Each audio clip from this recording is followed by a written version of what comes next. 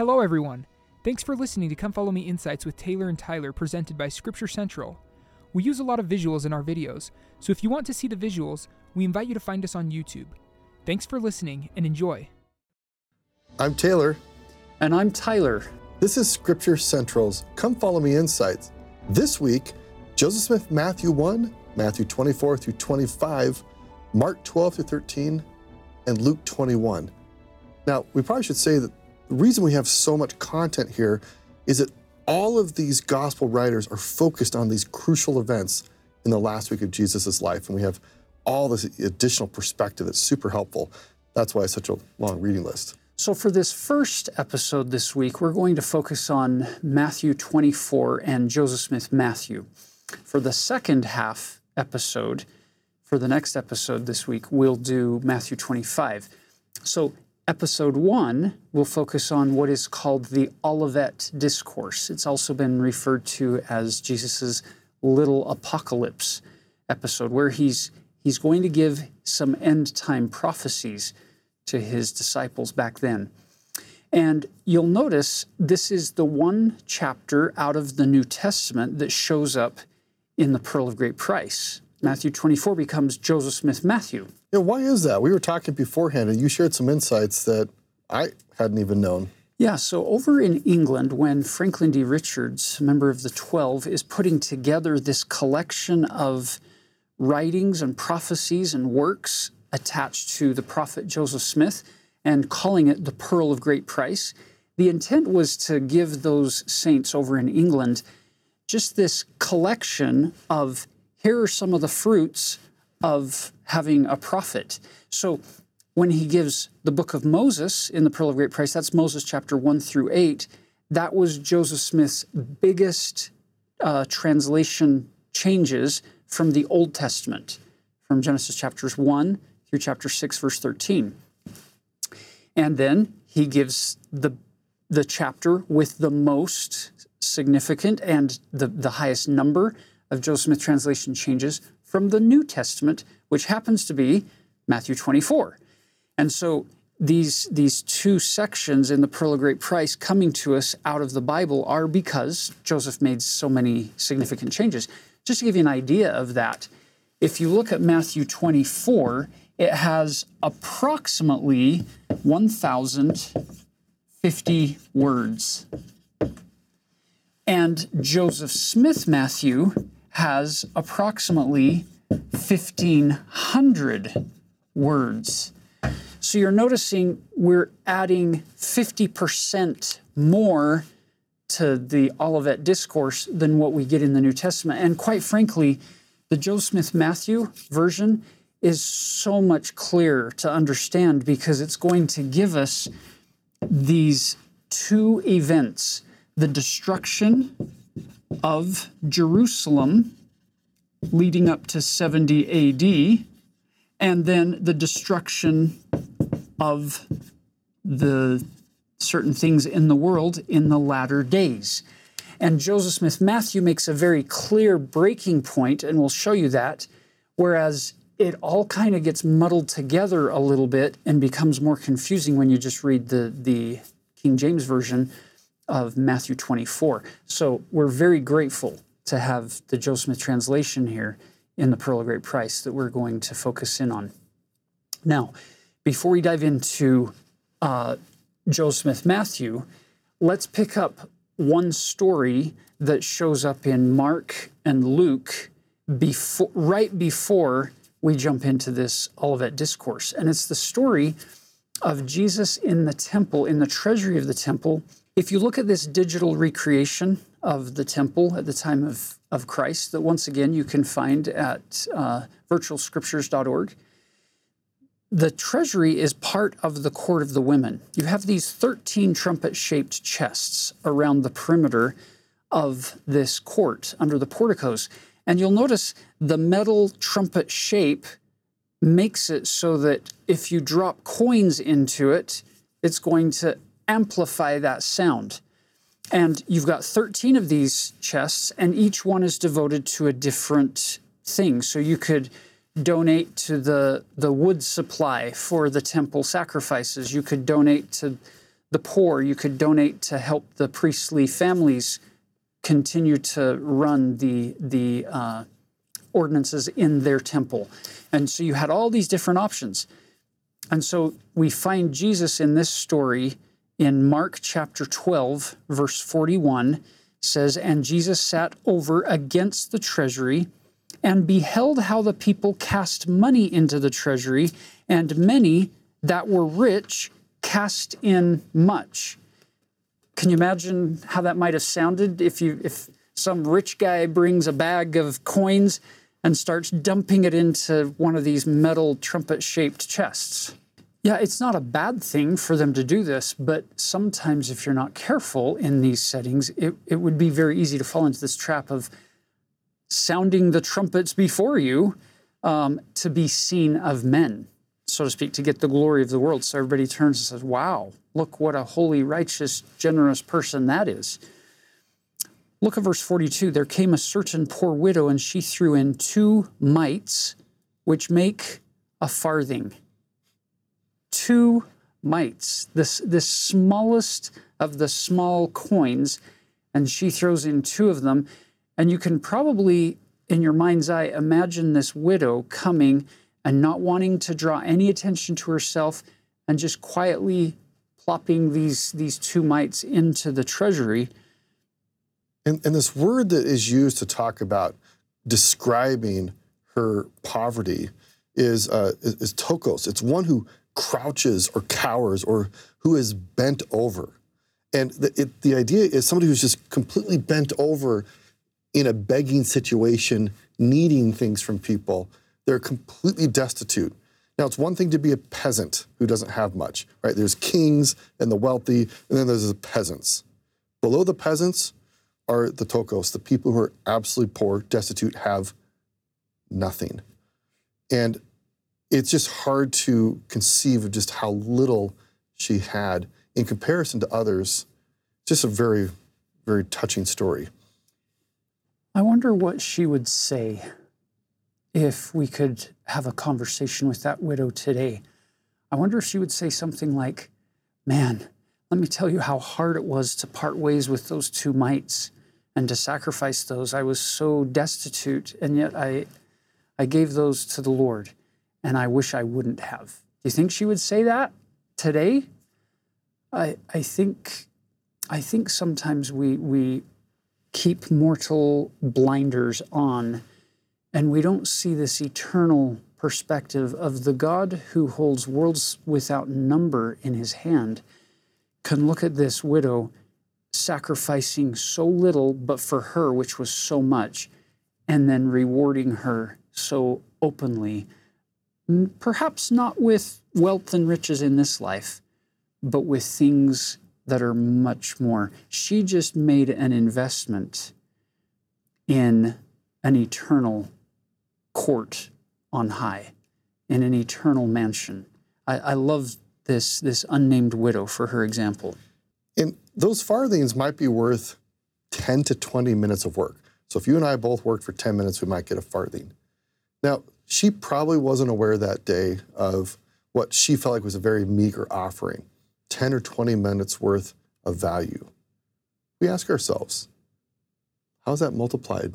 That she has taught over 2,000 years, faithful Christians wanting to be more like Jesus Christ, about humility, more than the 10 or 20 minutes could have ever been multiplied by a single human.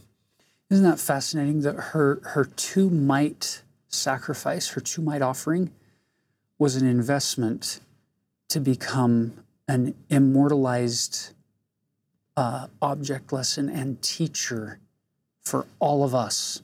2,000 years later, we are learning from this woman because of that little investment that she made. And she's inspiring us to become a little bit more consecrated to the Lord in our offerings. I love that. Verse 43, Jesus called unto him his disciples and saith unto them, Verily I say unto you, that this poor widow hath cast more in than all they which have cast into the treasury. And all they is all all-inclusive. And he's saying that little 2 mite investment was worth more than everything else that was thrown into the treasury today. And interestingly, I don't know of any other record in Scripture of anybody else putting money into the treasury besides her that we know about. And so Jesus is actually right. And notice the way he qualifies that statement, verse 44, for all they did cast in of their abundance, but she of her want did cast in all that she had, even all her living. Brothers and sisters, when you wake up on Sunday and feel poor, spiritually, mentally, physically, emotionally, whatever it may be, and if you devote and consecrate what you do have, as little as it may seem, to your calling, to your family, to your loved ones, and it may seem so insignificant, the Lord is able to multiply that offering in ways that we can never foresee and never predict even, that it's even noticed. But the angels in heaven are silent notes taking of all this. So I love this little story as the precursor into this chapter 24 now in Matthew, if we turn over. And instead of reading it from Matthew 24, we're going to take advantage of our Joseph Smith translation in Joseph Smith Matthew. So again, keep in mind, usually when we have Joseph Smith translations, it's either in the footnote or in the back of your Bible. This is one exception in the New Testament where this is the JST, Joseph Smith translation for Matthew 24. So let's pick it up here in the last verse of Matthew 23, which is verse 1 of Joseph Smith Matthew. It says, "For I say unto you, that ye shall not see me henceforth, and know that I am he of whom it is written by the prophets, until ye shall say, Blessed is he who cometh in the name of the Lord, in the clouds of heaven, and all the holy angels with him." Now, some of you will recognize that phrase, "Blessed is he who cometh in the name of the Lord." This is a phrase that comes out of Psalm 118, and it was the phrase that was shouted during the triumphal entry by that multitude of people who came down into the Kidron Valley. They were shouting, "Hosanna! Blessed is he who cometh in the name of the Lord, the Son of David." Remember our connection back to 1 Kings 1 with Solomon, the son of David, who is going to take the Davidic throne and rule as a king in Jerusalem. Well, Jesus just told them, you're not going to see me again until ye shall say, "Blessed is he who cometh in the name of the Lord," which tells us that Psalm 118, that incredible hymn for them, is a messianic psalm. And they thought they were experiencing the coming of the Messiah to fulfill all those Old Testament prophecies that are alluding to his second coming, not his first coming. And so now he's saying, there will be a day when you're going to sing these words again. And it's Psalm 118, verse 26, "Blessed is he that cometh in the name of the Lord." Keep in mind, last year, in the Old Testament study of Psalms, we covered this, that verse 26, that triumphal entry section, starting in verse 25, "Save now," which if you read it in the Hebrew is Hoshana. It's Hosanna. That's what they're shouting. It is preceded just barely in verse 22 with this phrase, "The stone which the builders refused is become the headstone of the corner." Another way we would say it today is the very rock that the builders looked upon, inspected, and refused is actually going to become the chief cornerstone on which this kingdom is going to be built. And we all know who that chief cornerstone is, being Christ. And if you look right after the triumphal entry, these messianic verses in Psalm 118, it says, "God is the Lord which hath showed us light. Bind the sacrifice with cords, even unto the horns of the altar. The symbolism is hauntingly beautiful here. That yes, there is a Messiah who's coming, who's going to save you. But first, he needs to be rejected, and the sacrifice is going to be bound to the altar. And he's going to give his life. So let's contextualize Psalm 118. Look at the first and second verse and the last verse. Oh, give thanks unto the Lord, for he is good, because his mercy endureth forever. Let Israel now say that his mercy endureth forever. Now jumping to verse 29 of Psalm 118. Oh, give thanks unto the Lord, for he is good, for his mercy endureth forever. Everything that Jesus is doing is to secure and to demonstrate that his love endures forever. I think it's worth repeating here that there's a really important book that God brought forth as part of the foundation of the restoration called the Book of Mormon. And the name is the lesson. In ancient Egyptian, the word Mormon comes from two Egyptian words. It means love endures forever. Let me just get that in there. And we see that right here in Psalm 118. So when we talk about the Book of Mormon, it's the book of God's love endures forever. And here we are leading up to that moment, that culminating moment where Jesus secures the eternal foundations of that love through his sacrifice. Really, really powerful stuff.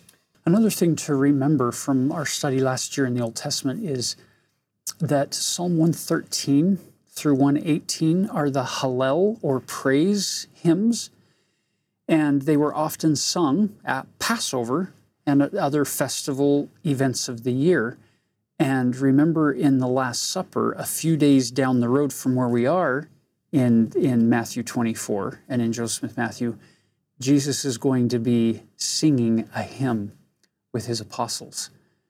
Makes you wonder if Psalm 118 was in that mix. It very likely was in that mix right before he goes into Gethsemane, followed by the trials and the cross the next morning, on Friday morning. Anyway, the symbolism here is beautiful.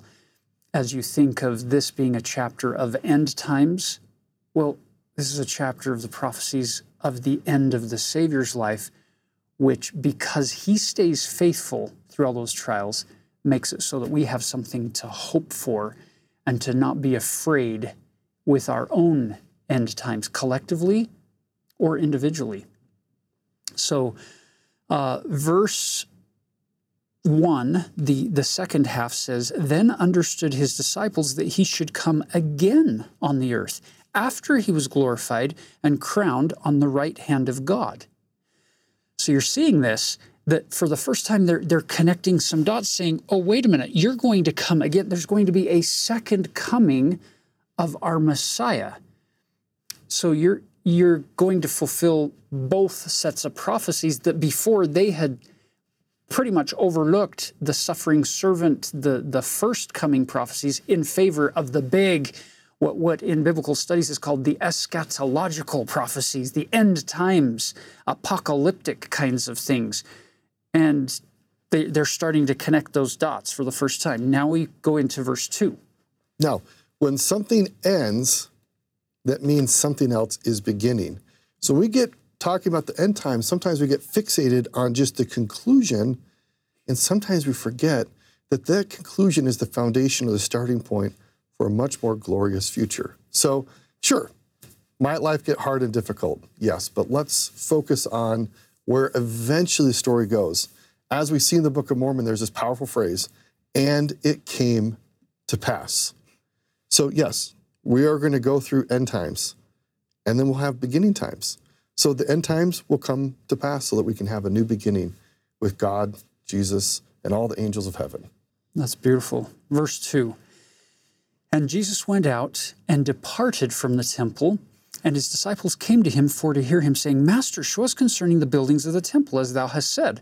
They shall be thrown down and left unto you desolate. They're looking at this huge Temple Mount that has taken 46 years to build. It's had 10,000 workers, according to Josephus, 1,000 wagons, 1,000 priests. This has been a gargantuan building project, and he's saying, yeah, it's all going to be thrown down. And not one stone left on another, that they're so confused. Tell us about this. It's the largest religious structure in the Roman Empire. So Herod, King Herod the baby killer, is called Herod the Great, not because he was great, but he was a very great builder. He was a bit of a megalomaniac. And so he just did things in an outsized way. So he makes this prophecy in verse 3, "Verily I say unto you, there shall not be left here upon this temple one stone upon another that shall not be thrown down." That's a pretty big prophecy. And those are big stones. Those are huge stones. In fact, if you go to Jerusalem today and go to the southwest corner of Temple Mount into what is called the Davidson Archaeological Park, you can look at these pictures here of this street going up the western side. These flagstones date back to the time of Jesus. These big stones that you see in the road here, those date back to when the Romans threw them off of the Temple Mount up above. And they're still there today. You can see them and climb on them. And to give you just a bit of clarity, think about in Salt Lake City, we have the Temple building, and then you have Temple Square, and surrounding Temple Square is a wall. And so many of these rocks and stones that you're looking at are from the wall that surrounded what essentially was Temple Square, with the temple inside. And sometimes people get confused about the difference between the Temple Mount, equivalent to Temple Square, and the temple itself. Just like we have in Salt Lake City today, you have the temple building, which is distinct from the wall that surrounds the square itself. Mm-hmm. And they're going to level all the buildings and all the walls on top of the Temple Mount, but they're not going to tear down Temple Mount. Verse 4, Jesus left them and went upon the Mount of Olives, and as he sat upon the Mount of Olives, the disciples came unto him privately, saying, Tell us when these things shall be, which thou hast said concerning the destruction of the temple and the Jews. And what is the sign of thy coming and of the end of the world, or the destruction of the wicked, which is the end of the world? Now, there is a critical element here in verse 4. They're asking two questions. When shall these things be, the destruction of the temple, the destruction of the Jews in Jerusalem? When is that? And what is the sign of thy coming at the end of the world? So they want two things. And Joseph Smith Matthew helps us see that distinction very beautifully. If you want to mark your scriptures, verse 1 through 20 is where he's going to be focusing more on Jerusalem and the Jews and the destruction back then. And then in verse 21 through 55, he answers their second question, which is about his second coming, when he's going to return to the earth. So we get the signs of the times in those verses. To help make sense of this first section, the destruction of the temple, the destruction of the Jews and Jerusalem, and the loss of their kingdom there, it might be helpful to see just a little timeline. So in 66 AD, you have Nero, who is the Roman emperor. So Nero sends Vespasian to Israel. Why? Because there's been this revolt that's been growing. They're refusing to pay tribute. They're starting to rise up in rebellion. And you have more zealots. And that influence is spreading. And Nero's saying, we can't have this. So Vespasian, you're going to go and quell that rebellion. And to be clear, there were many Jews who some were actually really pleased to have the Romans there. Others just dealt with it. And some were just so radicalized. They're like, there can't be anything Roman or non-Jewish anywhere. And so not only was there a revolt against Rome, but there was actually also an internal civil war going on among the Jews about, do we fully assimilate to the Romans? Do we accommodate? Or do we 100% resist? Or you can run away. And those are kind of your four options. And the people who wanted to resist to arms created this problem and ended up creating serious destruction. But that's why Vespasian has to come and bring order back to where there'd been serious chaos. Then, in 68 AD, Nero is going to die, and Vespasian returns to Rome to take his place as the new leader. And this is interesting because one of the great Jewish historians, military leaders, prophet, and priest is a guy named Josephus. And Josephus, who he actually happened to be one of the Jewish generals fighting against Rome. And he realized, actually, I shouldn't be doing this. Rome's going to win. And when he first encounters Vespasian, according to Josephus prophesies that Vespasian's to become the emperor. And when he does, Vespasian remembers this and later hires Josephus to write the story of the Jewish people from the time of creation, from Adam and Abraham, all the way down to the time when the Jews lost their temple. And this becomes a crucially invaluable resource, the writings of Josephus. And just personally, I think it's interesting that he's a little bit like Mormon in some ways. He's a writer, a historian. He lives at the end of times for his people. He's a military general. He's a bit of a prophet, a bit of a priest. So you get the Book of Mormon, Josephus, are interesting texts that help us to look back on how have different people chosen to be faithful to God or not, and what are the consequences when people choose not to be faithful to God. Thank heaven that happened, because Josephus in the two big books, Antiquities of the Jews and Wars of the Jews, without him, there would be a lot of empty space in our understanding of how things happened and how the history unfolded for these people. Well, when Vespasian returns to Rome, he leaves his son, Titus, in charge. And you have 3 legions of the Roman army in Israel fighting against the Jews and eventually besieging Jerusalem. And finally, in 70 AD, Titus overthrows the final group of holdouts in the temple, and they carry them away captive. And you can go to Rome, Italy today and see Titus's triumphal arch. And on the one side, you can see the spoils of Titus overthrowing Jerusalem and carrying away those implements out of the temple in Jerusalem. And so if you do the math here, we're just a little over 30 years after the crucifixion of Christ. All of these prophecies are going to come to pass, which we just need to say this. If you do Google searches on dating for the apostle or for the writings of the New Testament, like Matthew, Mark, Luke, and John, you'll often see that most people in the biblical studies realm are going to date the Gospels after 70 AD, and it's precisely because of these prophecies that many people in the scholarly world don't believe in prophecy and revelation. They don't believe that Jesus was divine. They don't believe in the miracles.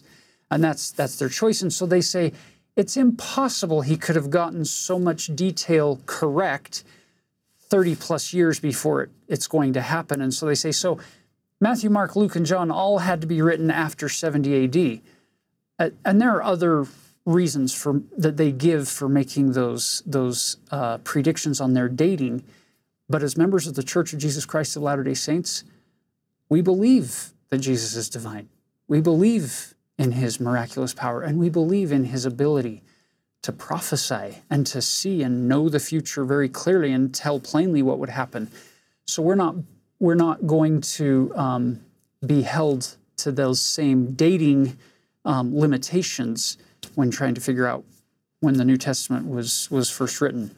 A couple of additional historical anchors. It is interesting looking at this picture of the Arch of Titus. You can see the menorah, all the temple treasure. You got to remember, for the Jewish people, the temple was synonymous with their state, with their government. The temple treasury was like where any government would hold all their money. So an enormous amount of wealth. So Titus and the Romans did several things. They took all this money and they enslaved the Jews that they captured, and they forced the Jews into Rome to build the Colosseum with the wealth of the temple. So whenever you see the Colosseum in Rome, just know that was built by Jewish slaves from the wealth of the Jewish temple. Possibly even the widow's two mites contributed to that. And it's just interesting that instead of work for God, where you would sacrifice animals to represent God's love for us, the Romans sacrificed one another in gladiatorial combats. It's kind of sad. One final thing is, if you've ever heard of Masada, this fortress on top of this little mesa or plateau, those were the very final holdouts from the Jewish people, because the Jews who weren't captured in Jerusalem, some of them went down here and said, we're going to protect ourselves against the Romans, and eventually the Romans conquered up there as well. So let's dive into some of these prophecies that he gives them regarding the destruction of Jerusalem. So starting in verse 5, take heed that no man deceive you. There's an implication here that there will be many who are going to try to tell you things that they're not true. I love how our prophets and apostles have taught so clearly that truth is truth.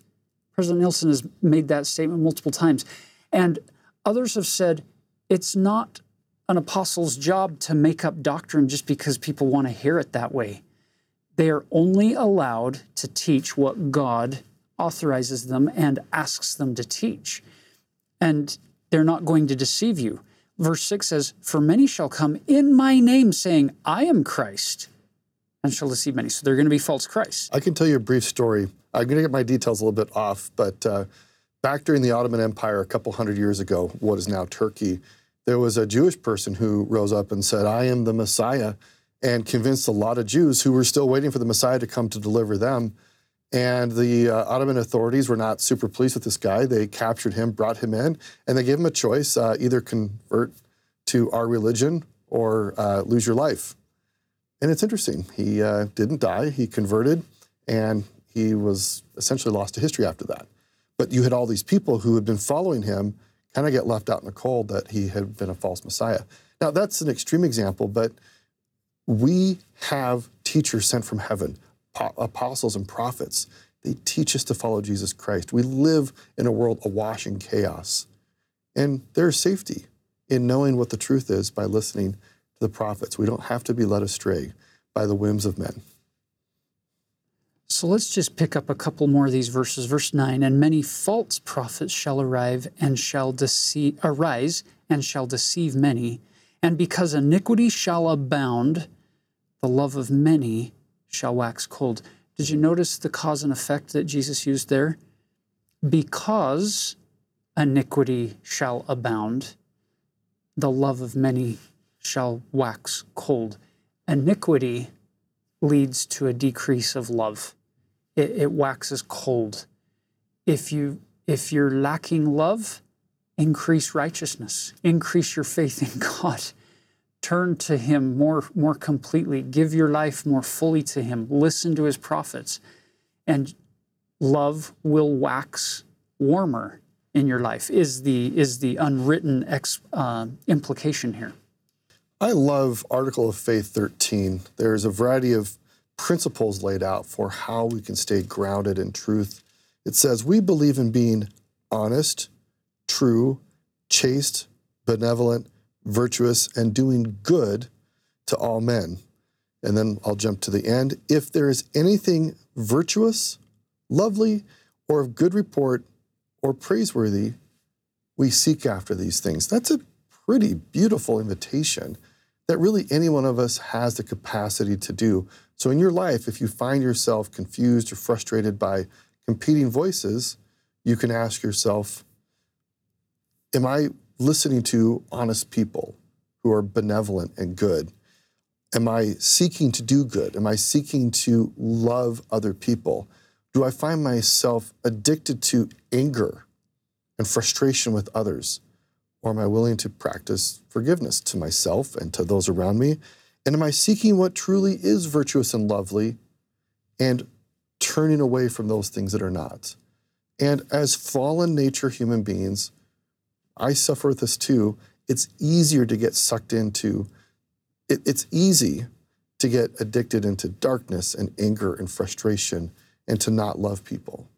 But this invitation we have from Article of Faith 13, I believe is an antidote and also part of the way that we can help ourselves not be deceived, as Jesus said, will happen to those who don't have love. So he then describes in verse 13 through 17 the actual destruction and what you should do: flee, run. Verse 18, for then in those days shall be great tribulation on the Jews and upon the inhabitants of Jerusalem, such as was not before sent upon Israel of God since the beginning of their kingdom until this time. No, nor ever shall be sent again upon Israel. 3 Roman legions unleashing the might and power of Rome on this little outpost of the Roman Empire. The 5th, the 12th, and the 15th legions. You can just imagine the terror that these people are going through. Verse 20, and except those days should be shortened, there should none of their flesh be saved. But for the elect's sake, according to the covenant, those days shall be shortened. And the covenant we're talking about goes back to Genesis chapter 12, 15, 18. It's the Abrahamic covenant where God has promised Abraham posterity, prosperity, and land. And God is saying, because I've made a covenant to offer that to his children, I am not going to allow all these people to be cut off and destroyed. And interestingly, you could connect this similarly to the Lamanites. They are children of Abraham, and that is one of the reasons why God did not allow the entire nation of Lamanites to die off. But he, like he's doing for everyone today, inviting them back in, reminding them, here's the covenant I've made. You all have access to it. Please be loyal to me. So that's kind of in the background of what's going on here. Now we jump to verse 21, which is a very critical point in Joseph Smith Matthew, because this is the transition. Behold, these things I have spoken unto you concerning the Jews. So I've now answered your first question that you asked, sitting here on the Mount of Olives. Now he transitions to the second question. And again. So if you just mark those 2 words, and again, it's the turning a page after the tribulation of those days, which shall come upon Jerusalem. If any man shall say unto you, lo, here is Christ, or there, believe him not. So from this time forward, we're focused now on what many people call the apocalypse. And we'll talk about this at the end of the year when we get to the book of Revelation, which in many English Bibles is called the apocalypse, which is not meant to be this fearful, scary word. It's meant in Greek to reveal, to uncover, to make clear, to show you plainly these things that are going to happen. Why? Look at verse 22. For in those days there shall arise false Christs, false prophets. They're going to show great signs and wonders, insomuch that if it were possible, they should deceive the very elect, who are elect according to the covenant. These would be people who have entered into covenant with God. Even many of them are going to be deceived. Why? Verse 23, behold, I speak these things unto you for the elect's sake, and you shall hear of wars and rumors of wars. See that ye be not troubled. For all I have told you must come to pass, but the end is not yet. Did you catch the significance here? The whole point of an apocalypse or of a revelation, of an uncovering and an unveiling and making things clear isn't so that we walk around with our knees shaking together and trembling in fear and anxiety of all the bad things that are going to happen and that are happening around us. It's quite the opposite. It's that we'll calmly put our faith and our trust in God and say, yep, He told us this would happen, and there it's happening. Great is our God, and He's prepared us for this moment. He's given these prophecies for the elect's sake so that we don't need to be troubled. Be not troubled doesn't sound to me like a casual suggestion. It sounds like almost a command. Don't be afraid. Be not troubled. Let me also use this brief metaphor. Imagine you were going to watch a movie or read a book that was very dramatic, and somebody told you in advance kind of the plot line, that there was going to be enormous disaster going on at some point later on in the book, and it's going to feel really stressful. But at the end, all the plot points get all tied up, and everything works out, and it's beautiful, and all the heroes come together, and they live happily ever after. So when you got to that point in the movie or the book, it might be kind of intense, but you're like, oh, I know how this all ends. Now, typically, I don't like to be told in advance how a story ends because I kind of like to experience it in the moment. Jesus actually has already revealed everything. He doesn't want us to be freaked out in the middle of the story, the middle of your life, like, oh, what's going to happen? We already know. We can just be calm. And if we'll simply follow his prophets, we really don't need to be afraid because the prophets are preparing us. They're talking about preparing the earth for the second coming. Look at the number of temples. Look at the number of missionaries. Look at the number of people who, with callings and with power from God, are doing his work to prepare the world for the second coming of the Savior. It's beautiful. We don't need to turn to social media or to false prophets or false Christs to get our answers as to when things are going to culminate. Just follow the prophets.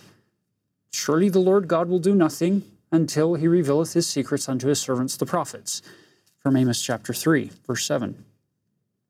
So, if you look down at verse 29, he repeats this idea, behold, I speak for mine elect's sake.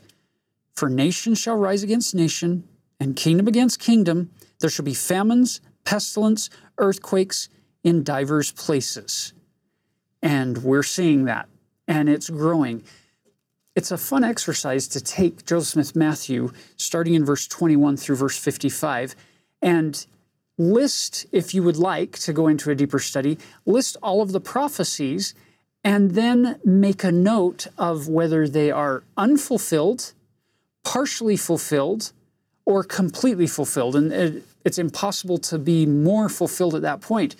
What you're going to find as you go through these verses is that many of these things are underway. They're partially fulfilled and they're continuing to be fulfilled, but the end is not yet. There's still more to happen. So look at verse 31. Again, this gospel of the kingdom shall be preached in all the world for a witness unto all nations, and then shall the end come, or the destruction of the wicked.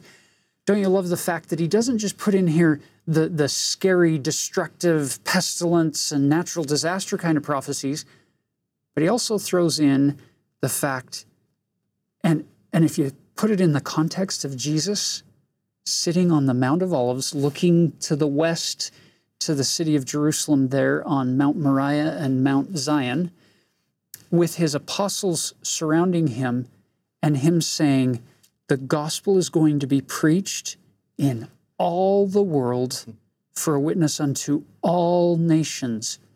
Wow. If you zoom out from that mountain on that moment and picture this latter-day prophecy of what you and I today now get to be involved in, this great latter-day gathering of the house of Israel, preaching the gospel in all corners of the world, and it's only going to grow. What a privilege. These really are the best of times. Rather than focusing on the negative, let's recognize there was never a better time to live than right now. We have more power, more temples, more abilities that God has given us. More truth, more goodness, more opportunities.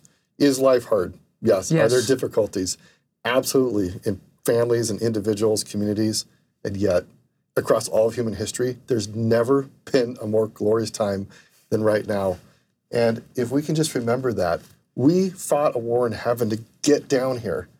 And of all the humans who've ever lived, we have the most tremendous opportunities.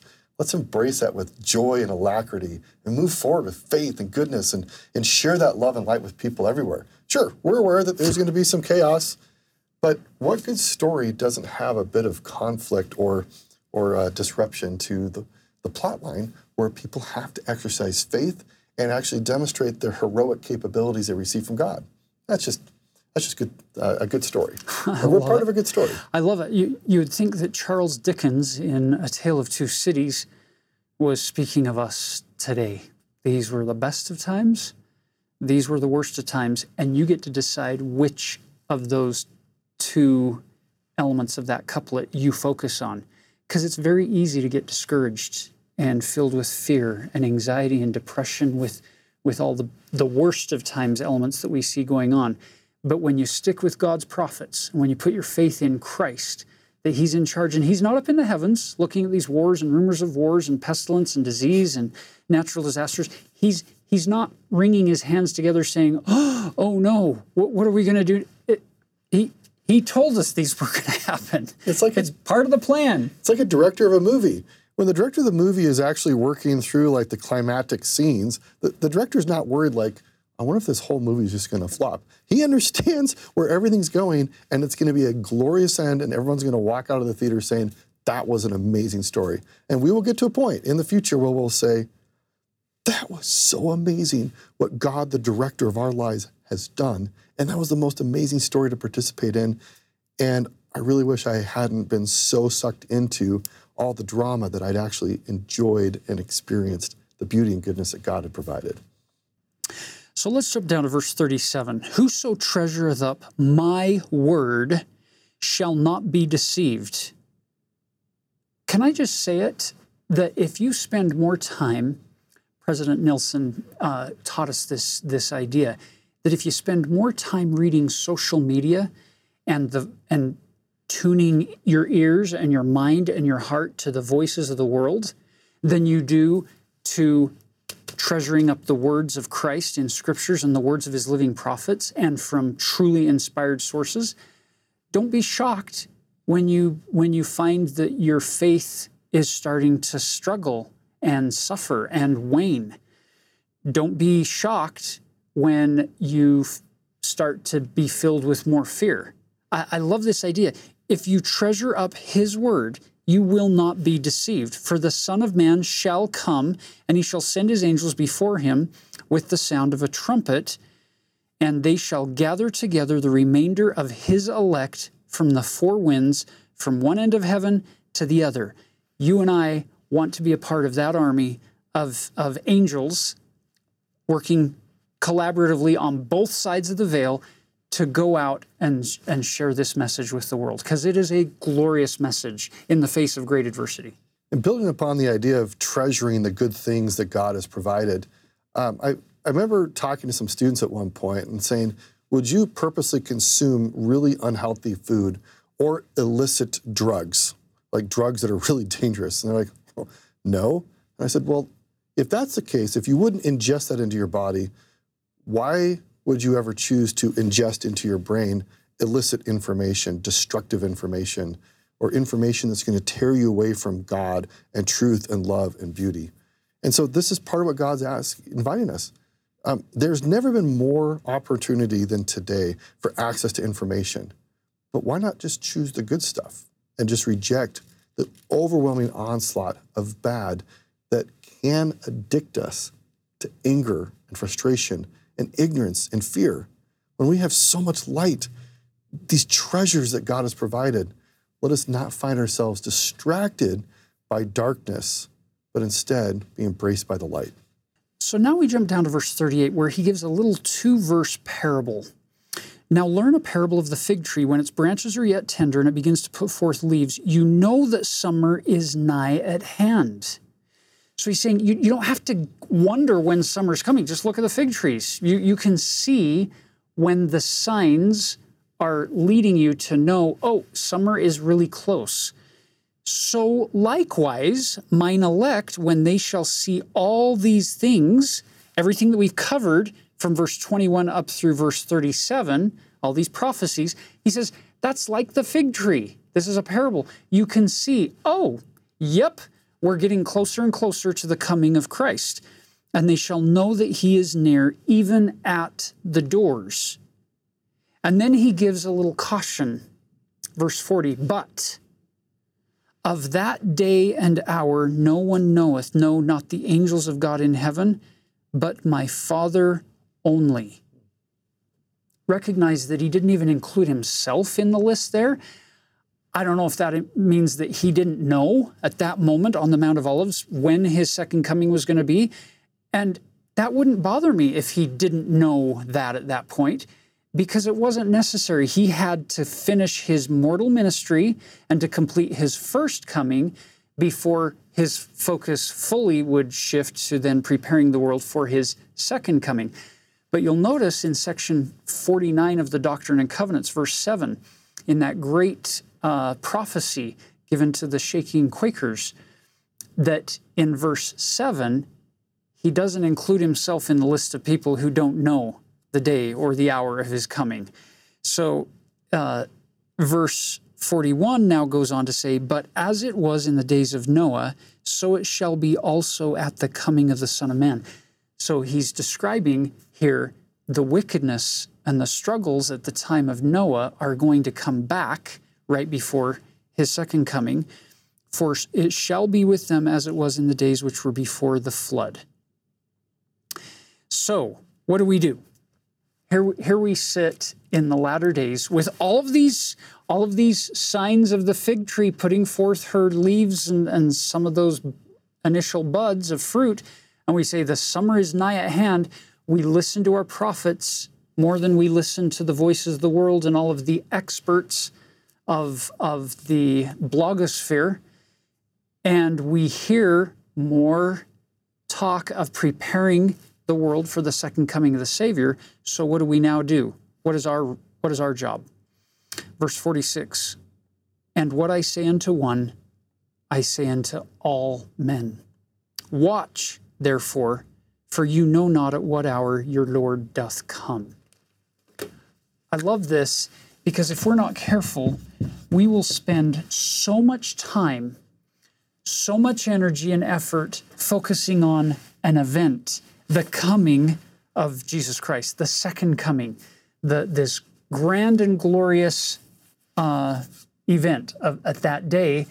And if we're not careful, we're going to miss the entire process of becoming more like him and preparing to receive him into our own life, to the point where we miss out on the joyous journey of discipleship because we're looking for some event of salvation, and we miss it because our focus has been on the wrong things. It doesn't mean that we're not supposed to look forward to his day. We do. But we look forward to his day by walking the covenant path, by becoming more firm in our three identities that President Nelson asked us to focus on: child of God, child of the covenant, disciple of Christ. If we focus on those three things, then whether it happens today or tomorrow, the second coming, we're going to be ready. But if we put all of our eggs in the event basket, trying to calculate when it's going to be and looking at all the prophecies and line them up, and we're not loving God and loving our neighbor in the process, well, then when he does come, it won't be a glorious event for us. I'll use a metaphor. So I work with a lot of college students, and many of them appropriately are very excited about graduating. That's a big event. But some of them, unfortunately, get stuck in jumping through the hoops and not really embracing the full experience of what a college education is about, like the learning. And they get to this event, and they graduate, and ta-da, it's like, wait a second, life goes on, and I didn't really fully prepare myself because I was just kind of going through the motions, trying to rush to get to this event, thinking this suddenly everything's done, I'm saved. There's an entire life after that. And so, is life hard? Yes. But let's work, again, with joy and love and alacrity, and remember, we know this event's going to happen, and even better yet, we know there's a bunch of awesome events afterwards of enormous glory and joy, and we can be learning for the entire process. That is one of the key purposes of the plan of salvation and why the atonement of Jesus Christ is so freely available. It's to underscore all of our learning to become more like him. It's a journey of discovery. And how many prophets have told us, President Monson really emphasized this phrase, find joy in the journey instead of fear and trepidation. So now we conclude, verse 48, therefore, be ye also ready, for in such an hour as ye think not, the Son of Man cometh. And then Jesus asks a series of questions here in verse 49. Who then is a faithful and wise servant, whom his Lord hath made ruler over his household, to give them meat in due season? Blessed is that servant whom his Lord, when he cometh, shall find so doing. Brothers and sisters, that is the key. That is the foundation point for 3 parables that we're going to cover in the second episode for this week. Parables given for the elect's sake of how do I prepare to meet the Lord, whether it be at his second coming or whether it be in death. What can I do to be a faithful and wise servant? He will come again. The scriptures are very clear about that. Our prophecies are very clear about that. And the question is, will I be ready when he comes? And it's our prayer that we'll all more faithfully engage in our covenant path progression and find joy in that journey. So this entire chapter is filled with beautiful principles for how to prepare for the Lord's second coming. And it comes by way of 3 parables. And remember, Joseph Smith's key to unlocking meaning and being able to better interpret parables is you look at the question, you look at the setting, you look at what was on people's mind when Jesus shared the parable, and in this case, the parables. So we mentioned in part 1 that if you go back to Matthew 24, verse 45, that's where Jesus himself asks the question that he is then going to answer using those 3 parables. Here are the questions.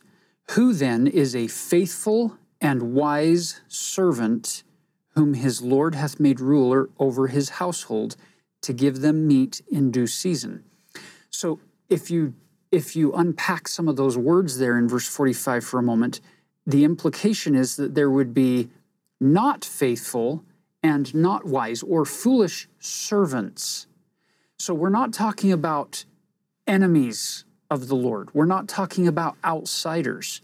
We're talking about servants of the Lord, people who are in a covenant connection with him, who he has given directions to. He's given his commandments to, and they're not staying loyal. They're being foolish. They're being unwise.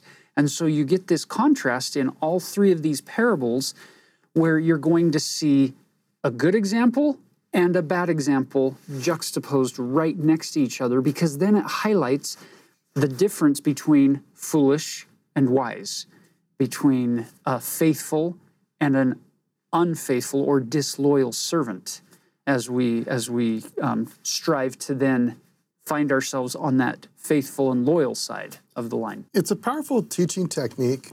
There's 2 important things Jesus is doing. Actually, I throw in a third.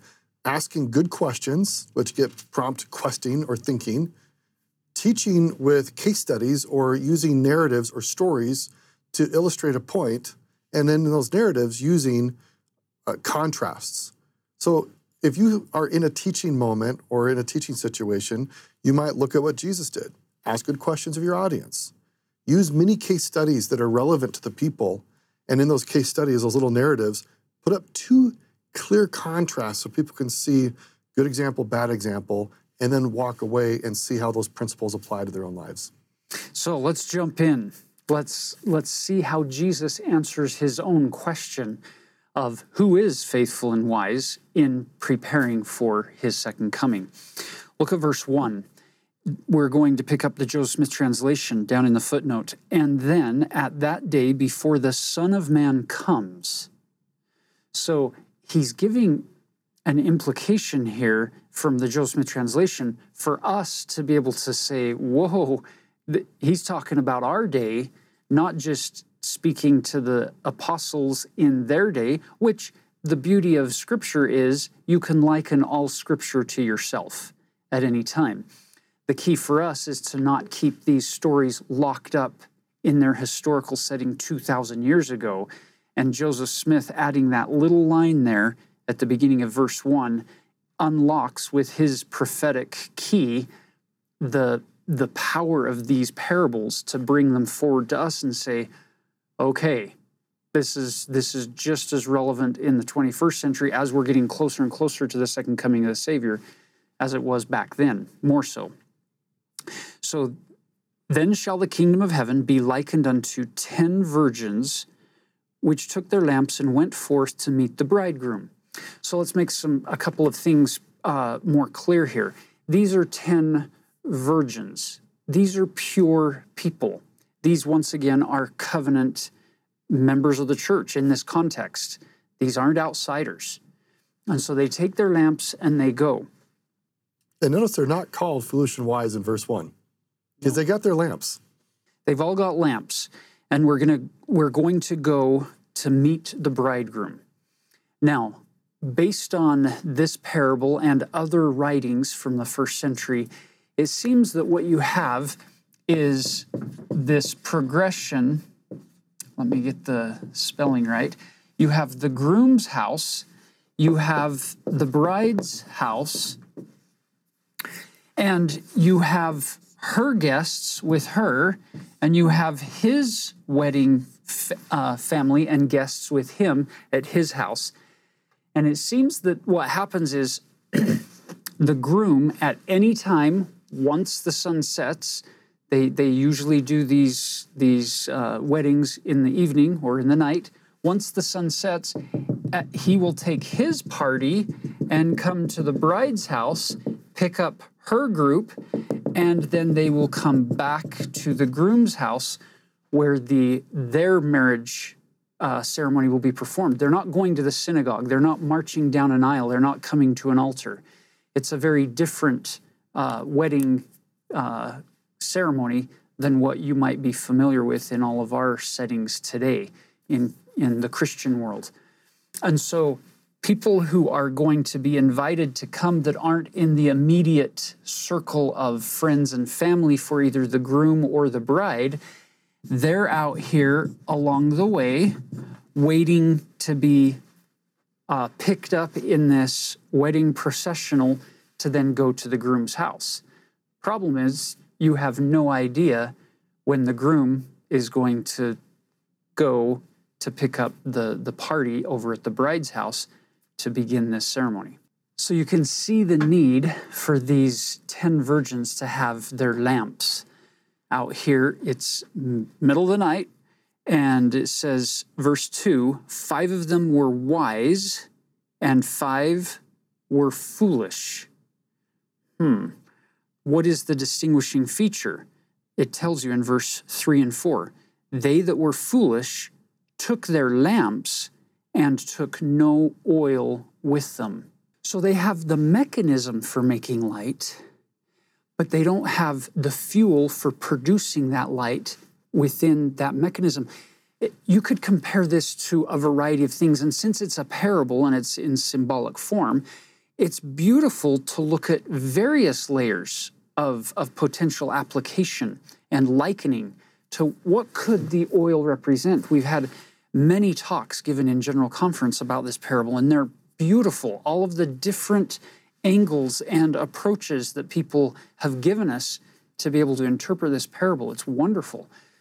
Some have said the lamp is like your testimony, but the oil is deep conversion.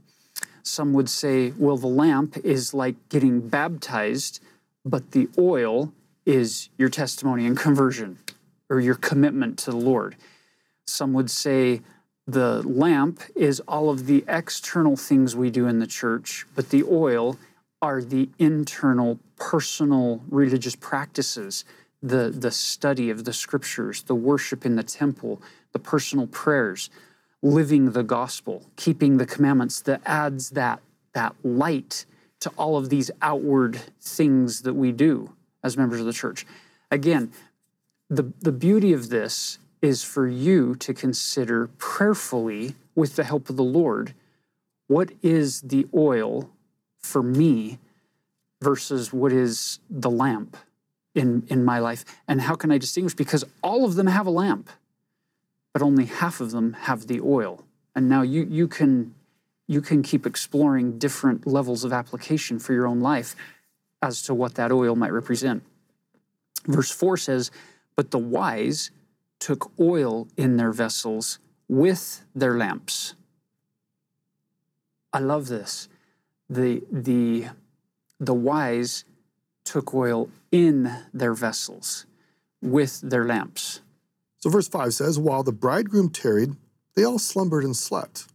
Now, Jesus doesn't pause here and call them out for falling asleep. And it's, at this point, it could be 9, 10 o'clock at night. If you've already had a long work day, yeah, you're going to be kind of tired waiting. And then what happens? "And at midnight, there was a cry made, 'Behold, the bridegroom cometh, go ye out to meet him.'"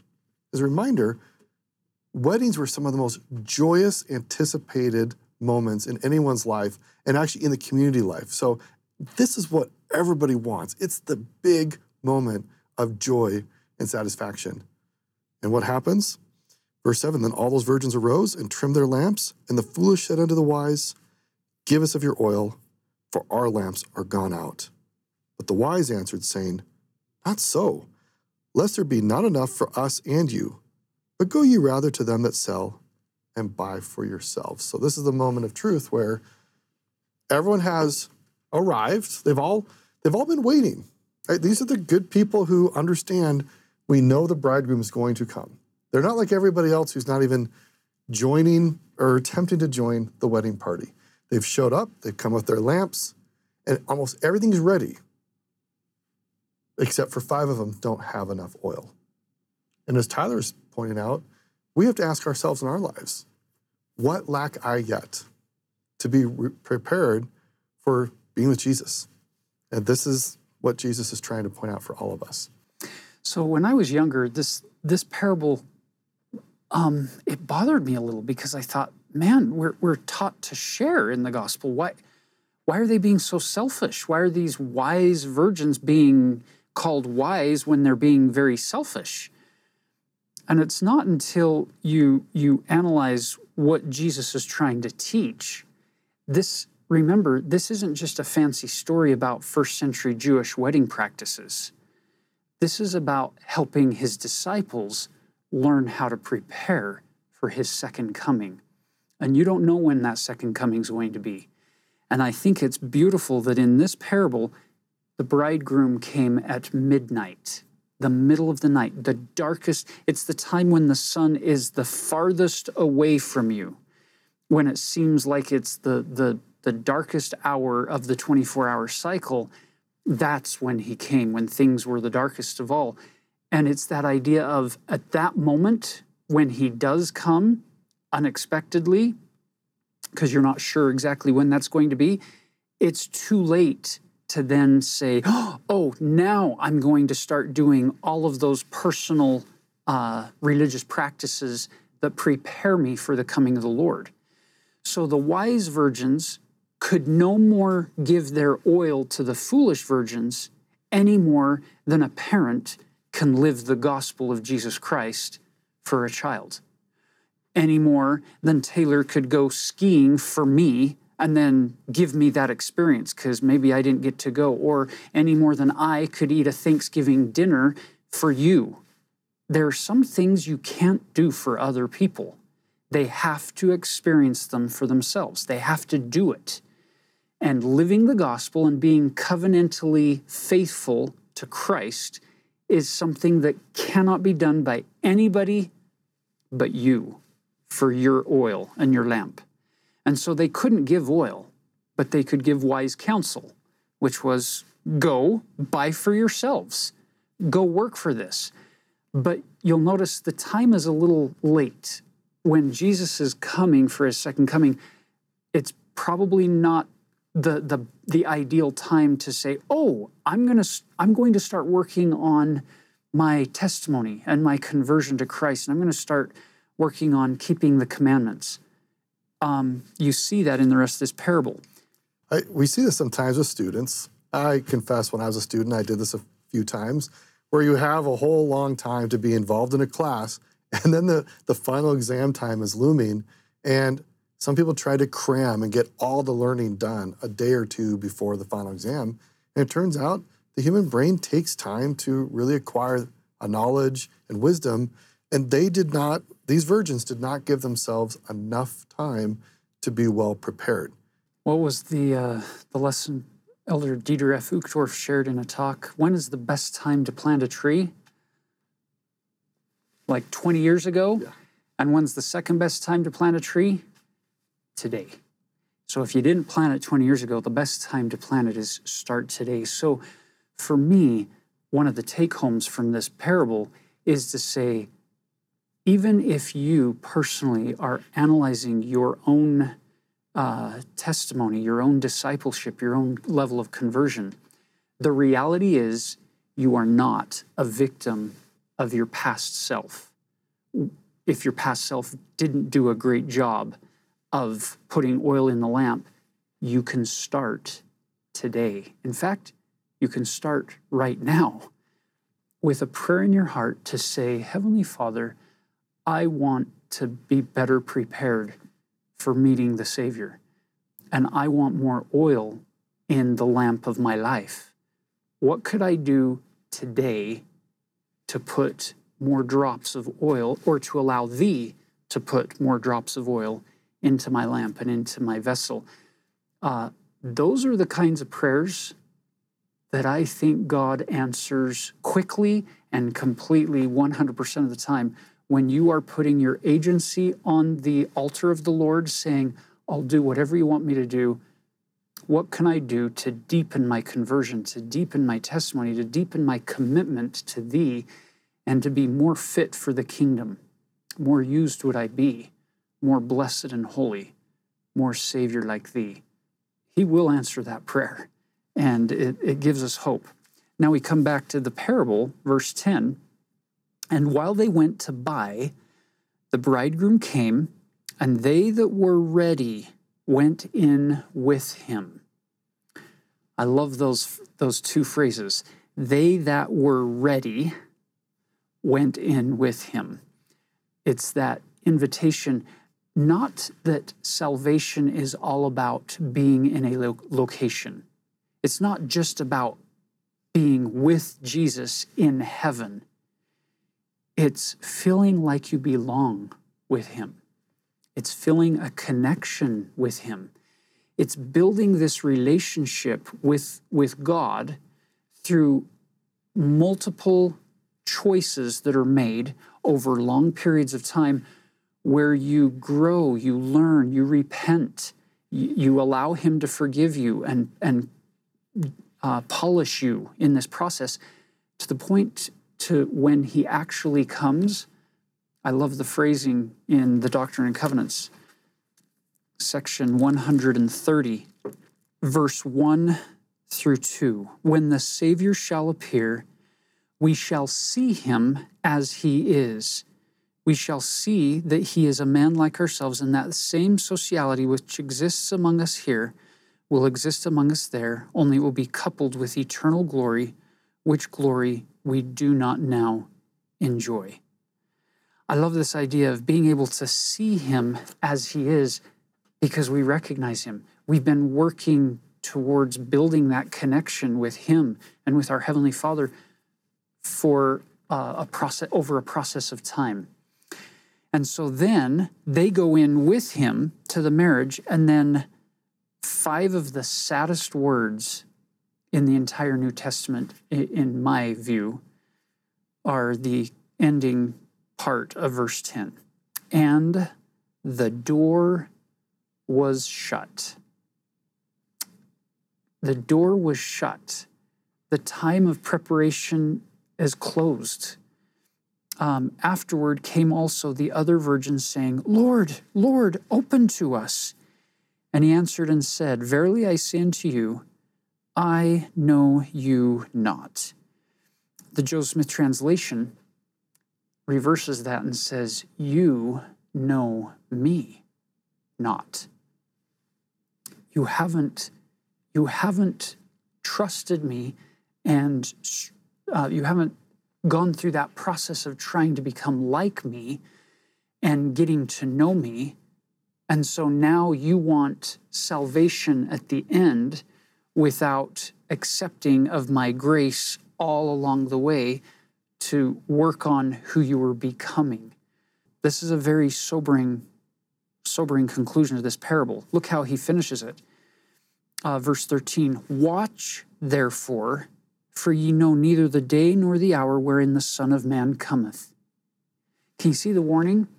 The warning to not eat, drink, and be merry, for tomorrow we die, and it shall be well with us. Just go ahead and join the church, but then do whatever you want to do. And then when things look like, oh, the end is very near, okay, now I will engage in the gospel of Jesus Christ. I will connect with him through my covenants. That you knew me not. Watch therefore, for we don't know the hour. And the best time to prepare for the second coming of the Lord was 20 years ago. But the next best time is today. And I would add tomorrow and the next day and every day thereafter for the rest of our life. You'll notice the wise virgins, they weren't claiming perfection. They were prepared. They weren't perfect. And that's what he's asking us to do. So to sum up this parable, you'll notice before we had the groom's house here and the bride's house here, what if you looked at the groom's house as heaven and the bride's house as earth? And we don't know when the bridegroom is going to come to take his bride and go for the ultimate marriage and feast, this millennial reign following his second coming. It's a beautiful shifting from just an earthly story to an eternal lesson through this parable, as we're going to see with the remaining two parables in this chapter. They're all teaching the same principle. How do you be a faithful and a wise servant on earth so that you're ready when Christ comes again to take us? Okay, so what's the question that Jesus is answering when he shares three parables? Again, back in Matthew 24, verse 45. Who then is a faithful and wise servant, whom his Lord hath made ruler over his household, to give them meat in due season? So we've seen one parable. Now we're going to see another short case study. And this is set up with a man who owns a lot of property, and he entrusts it to various servants, and he's going to go on a journey. And he calls upon them to have an increase. So he gives them a certain set of resources. When he returns, he expects those resources to have been multiplied or magnified or increased. So in verse 14 it says, for the kingdom of heaven is as a man traveling into a far country, who called his own servants and delivered unto them his goods. So again, it's a parable. It's symbolic. You can find all kinds of applications and likenings of this parable on multiple levels and layers. But if you look at it from the Savior's perspective, he's on the earth with his apostles. He then goes to a far country. It's as if he's leaving earth and going to heaven with the promise, I'm going to come again. And when I come again, I want to see an increase in what I have given you. And remember, these are all servants. Not enemies. These aren't enemies. They're not outsiders. These are insiders. They're in his household. They're in a covenant agreement with him. And they know him, which will come out later in the parable. They know exactly the kind of character that their master is. But one of them doesn't really know him, as we're going to find. Two of them really do. Yeah. And the other's an outlier. Foolish and wise. We're going to see this contrast. And unto one he gave 5 talents, to another 2, and to another 1. Now, right out of the gate, this starting part of the parable, it would be easy for us in our world today to look at that and say, Jesus, this story, it's not fair. Because you see, we live in a world that seems to want to demand equality and sameness. And so we would say, well, man, you've disadvantaged this guy and this guy compared to that guy. Of course he's going to succeed. Of course he's going to be benefited. But these two, wow, I mean, we're not even half of what you gave them. It's not fair. That's a phrase you'll hear a lot in our world. It's not fair.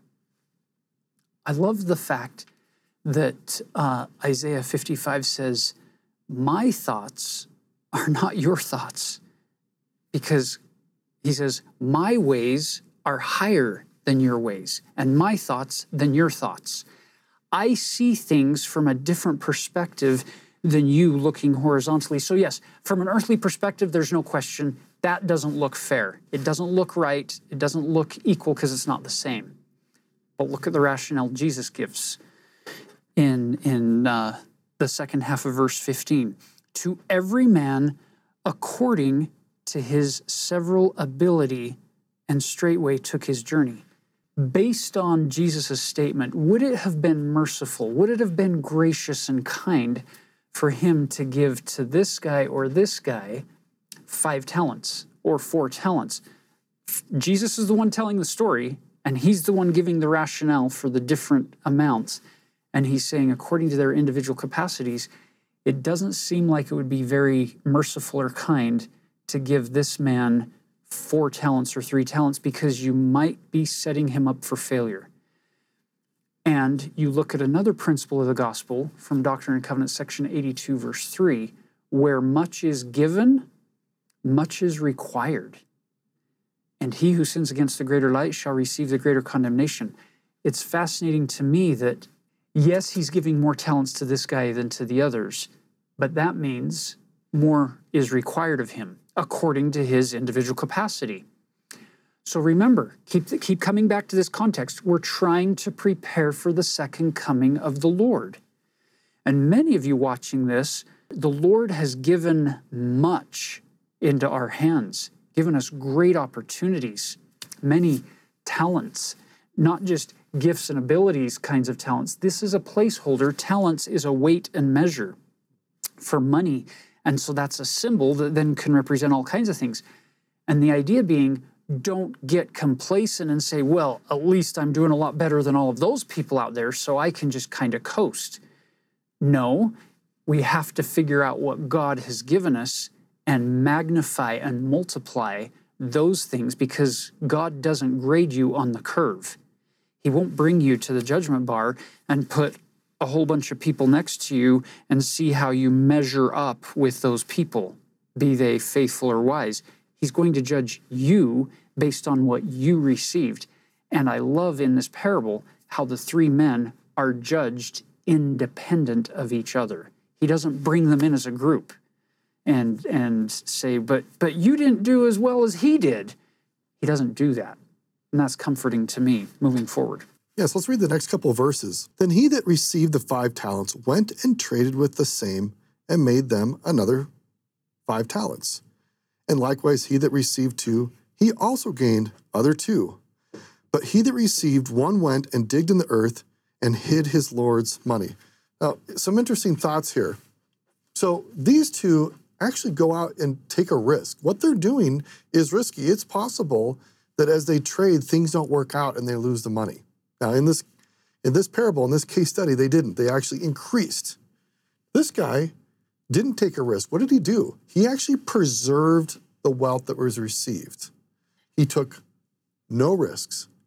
He simply made sure that the value of what he received was not eroded at all. Kind of interesting. It is interesting because if you look at what seems to be the motivator here versus the motivator here. Why did he bury his talent? Was it in faith? It seems that he's making his decisions based on fear. These 2 seem to be moving forward with a measure of faith that good things are going to happen. And good things cannot happen unless you take action. If you could write the words up: to try, to risk, to attempt. So I teach classes in entrepreneurship, and the fundamental meaning of the word entrepreneurship means to risk, to try, to attempt. Now, I want you to think about the plan of salvation that we all fought to come down here. We are now on this earth. God has preserved and protected our agency that we can try things and attempt living the gospel, and we take risks. Sometimes we make mistakes and we get hurt in the process of trying to be like Jesus. It is impossible to experience faith without risking something, without trying something, without attempting something. Absolutely. Now, let's come to the day of reckoning.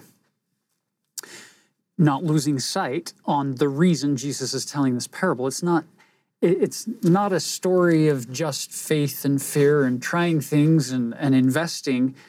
This is a parable to help disciples of Jesus Christ, servants of the Lord, to better prepare for his second coming.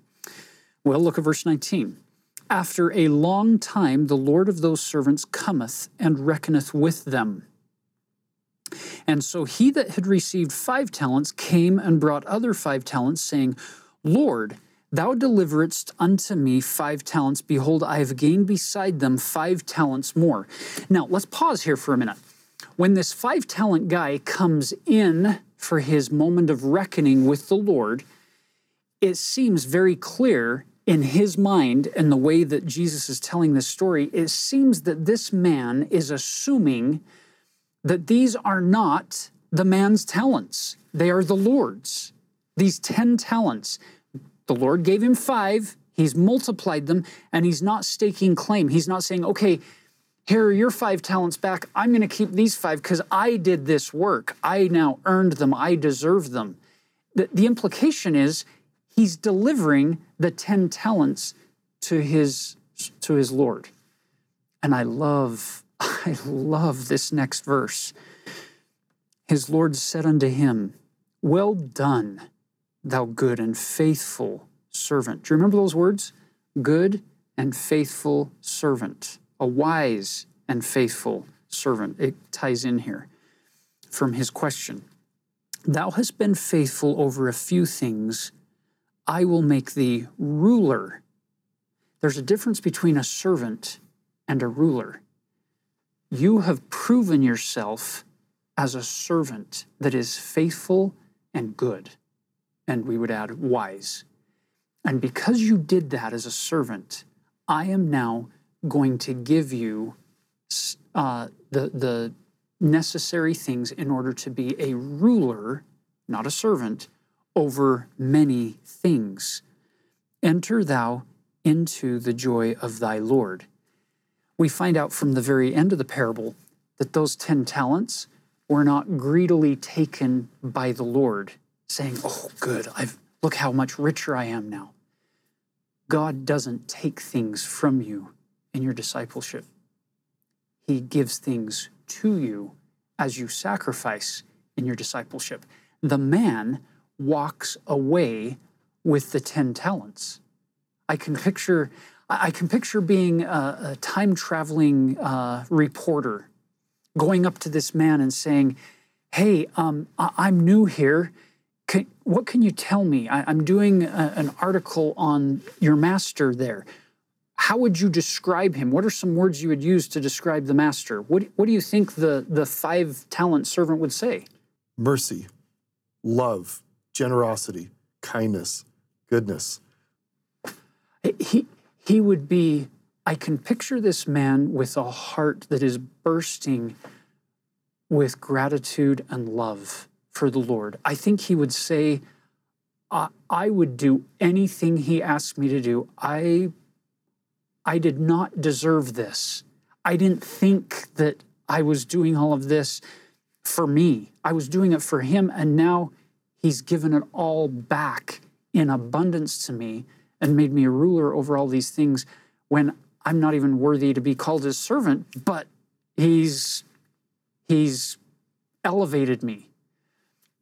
Now, that was the first guy, and many people would say, well, of course that's what's going to happen, because look how privileged he was. I love the fact that in Matthew's account, he throws in this middle ground servant, the one with 2 talents. Let's look at his story. Verse 22, he also that had received 2 talents came and said, Lord, thou deliveredst unto me 2 talents. Behold, I have gained 2 other talents beside them. Same thing. Here they are. I've got 4 talents. Don't you love the fact that the next verse doesn't say, and the Lord said unto the servant, really? You've only got 4 talents? Well, the man before you, the other servant before you, he brought me 10 talents, and you've only got 4. I love the fact that God doesn't even mention anybody else. He's looking at this one man, and what does he say to the 2-talent guy? Well done, good and faithful servant. I need to pause right here, because if you look closely at verse 21 and 23, the entirety of the verse, the dialogue that comes back from the Lord to the 2 servants, is identical with the exception of one word. In verse 21, it added the word thou. But look carefully at the word thou in verse 21. It's italicized.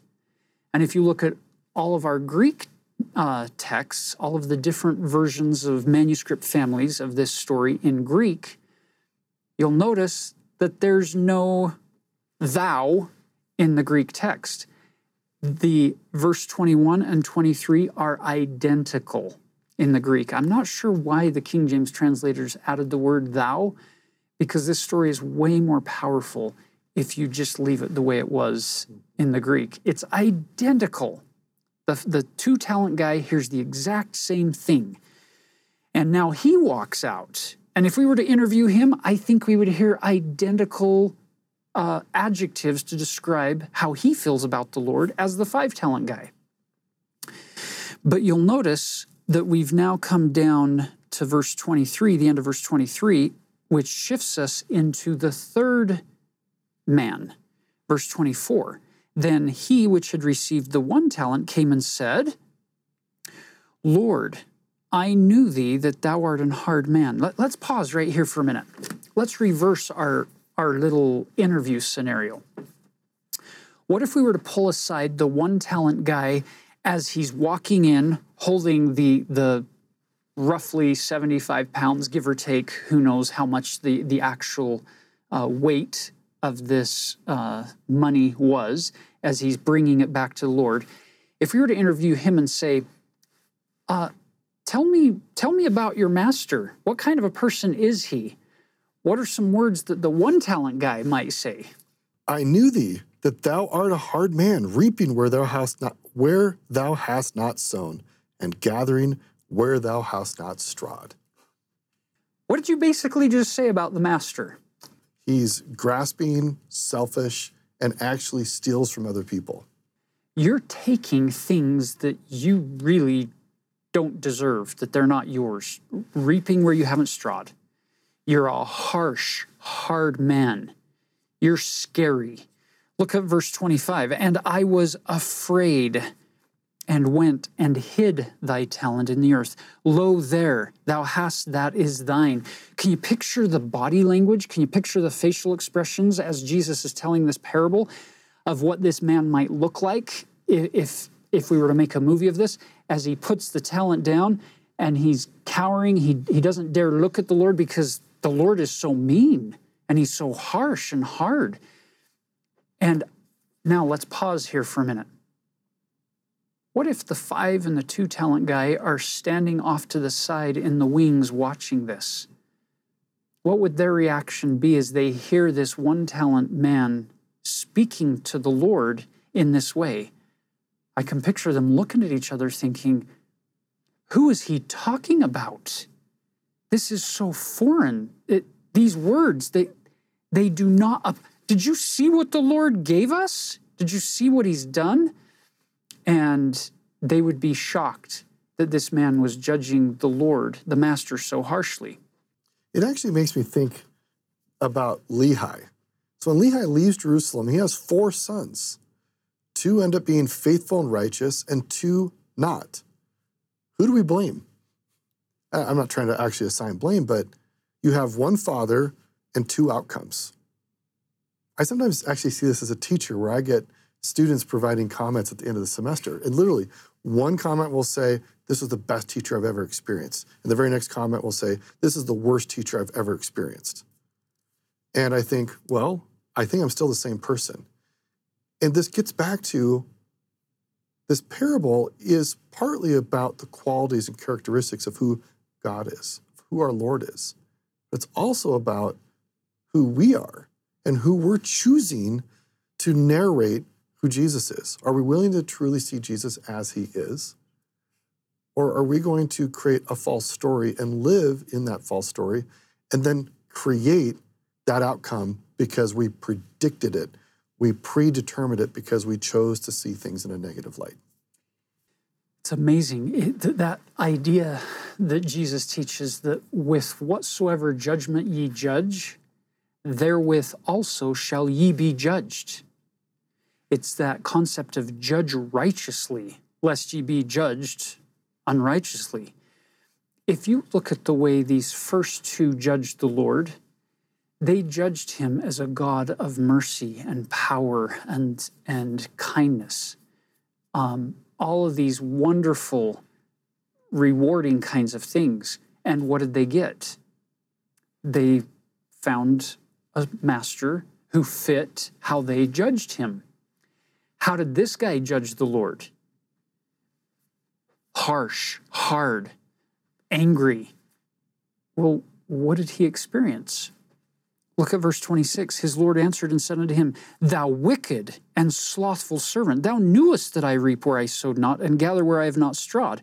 Thou oughtest therefore to have put my money to the exchangers, and then at my coming I should have received mine own with usury, with interest, with increase.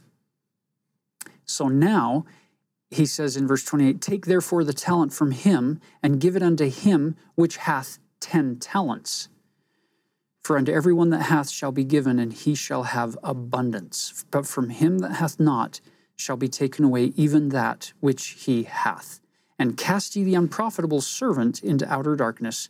There shall be weeping and gnashing of teeth. And at that point, what's our 1 talent guy saying?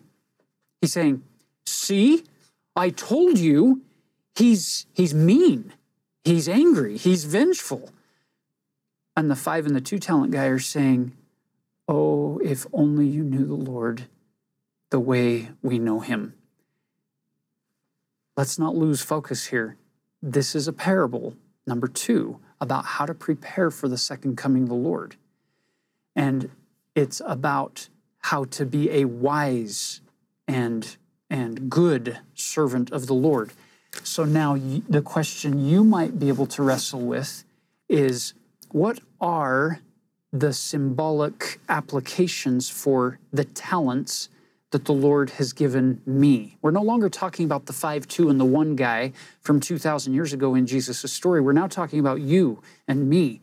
What might those talents represent? For some, it could be money. For some, it could be the way we use the word talents, gifts, and abilities. For some, it could be children. For some, it could be intelligence and capacities to learn and to teach and to grow in our intellect. For others, it could be health.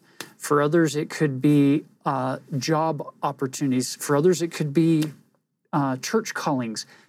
And for some of you, it could be a combination of all of that. The point is, to be a faithful and wise servant implies we have to give those things that God has given us in faith and sacrifice and serve and try to multiply those various talents that God has given us, so that when he comes again, we're not saying, oh, I kind of wasted my time on other pursuits rather than focusing on what I had received from thee. And at that point, if I haven't focused on those things are taken away from me and given to others. Versus the 5 and the 2 talent guy who have invested their whole life in faith to serve the Lord, to return to him that which he has given to them, only for them to find out that he really is more merciful, more gracious, and more loving and kind than even we thought possible at the outset. I have thought a lot about this one servant who actually did not lose his talent. So nobody wants to lose anything. So he actually preserved and protected what he'd been given. He just didn't grow it. And notice these words of what Jesus says, "Thou wicked and slothful servant." What's interesting, the ones who are wise and faithful are those who took the risk, went out and tried to do things. I bet they experienced a little bit of failure along the way. Have you ever, as you've tried something, have you ever experienced any amount of failure or fear along the way? My guess is that all of us have. And what God is looking for ultimately is that we are a profitable servant. The word profit is interesting. It comes from a Latin word meaning to make or do, and this is to be pressing forward. So the word profit means to press forward by doing things. We came to this earth to do, not to just sit around and just wait for the end and hope God will save us. We do have to make the effort to attempt to live lives of good faithfulness. And in the process, we will be challenged. We will find times that our faith will be challenged and that it will take effort to multiply our talents. But by so doing, we become profitable servants, not simply servants that preserve the resources and wealth, but we've increased them. And then what will we experience? That God, who is the greatest prophet of all, will increase far beyond our imagination, worlds without number. So now let's jump into his third parable. If you pick it up in verse 31, it says, "When the Son of Man shall come in his glory." Can I just interject here that he didn't use the word if? He didn't say if the Son of Man comes in his glory. He said when the Son of Man comes in his glory. Brothers and sisters, there are a lot of uncertainties in our world, but there are some things that are absolutely certain and true. And one of those truths is God lives, Jesus is the Christ, and he will return to the earth again someday. And when he comes in his glory and all the holy angels with him, then shall he sit upon the throne of his glory. So you can picture this moment of reckoning, this moment of judgment. We've seen it in two other stories already. One with the coming of a bridegroom in a marriage metaphor. Another in a Lord making account with his servants in a financial setting. Now we get a pastoral setting. Are you noticing how Jesus, he could have finished with just one parable, but he's giving us three parables because our preparation for his second coming is such a big deal. Whether we're alive when he comes or whether we die before the second coming and we experience coming into his presence at death or after death, the principles are the exact same of how do we prepare to meet the Lord. Look at verse 32. "Before him shall be gathered all nations, and he shall separate them one from another, as a shepherd divideth his sheep from the goats." And so he's going to set the sheep on his right hand, but the goats on his left. "And then shall the king say unto them on his right hand, Come, ye blessed of my Father, inherit the kingdom prepared for you from the foundation of the world." And then he gives this long list of things that the sheep on his right hand did. "I was an hungered, and ye gave me meat. I was thirsty, and ye gave me drink. I was a stranger, and ye took me in. Naked, ye clothed me. I was sick, and ye visited me. I was in prison, and ye came unto me."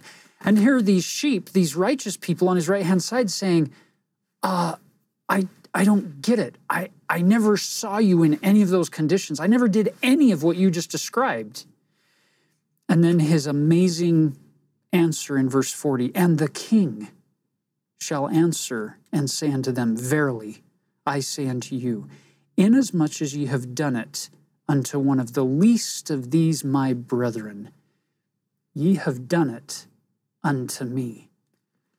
I love that verse. I love this parable. I love this concept with the sheep, that sometimes I think we get this idea, this image in our mind that if I'm going to prepare for the second coming, I have to do something big and grand and glorious to the Lord to serve him. That's not how I see him speaking to these people back then. I see him saying, if you want to really prepare for my coming, look around. You have people who are, what are the classifications here? Hungry, thirsty, strangers, naked, sick, imprisoned. You don't have to look very far to find people in one of those or a combination of those 6 categories and help meet those needs. And as you do so, you're actually serving me. And I love how God is essentially saying, love God by loving your neighbor. That's how you be prepared. And I also point out that these actions here, they're not going to show up on headlines. They're not going to show up in the news. They're not going to show up on billboards. They're not going to be the talk of the town. These are the quiet acts of love, kindness, mercy, forgiveness, and service that you give to people on a regular basis. And we don't do it for the limelight. We do it because it's right. It's a way of increasing love. We are multiplying our talents. And we feel more of God's love when we do it. This reminds me of something that Camilla Kimball, wife of President Spencer W. Kimball, said many years ago. Never suppress a generous thought. The Lord will whisper and give you little nudges in small directions to meet these needs that are all around us. And it's a beautiful thing when you don't suppress those, but you act on them. As out of place as it may seem, as unnecessary, and why would they need me to do that if we just act on those? That's what the sheep did. And I also love the fact that the Lord, through his church, the Church of Jesus Christ of Latter-day Saints, models this parable as well as anything I know. Every calling in this church is an invitation to do exactly what is described in verse 35 and 36. Every parent, every sibling, every family relationship is an opportunity to do those things in verse 35 and 36. And in the process, it's this journey of becoming a wise and faithful servant unto God. The Lord lives, and he will come again, and he's given us a handbook for how to be ready for that day when we get to meet him. And what a blessing it is to have this playbook in our hands today. And we leave that with you in the name of Jesus Christ. Amen. Know that you're loved.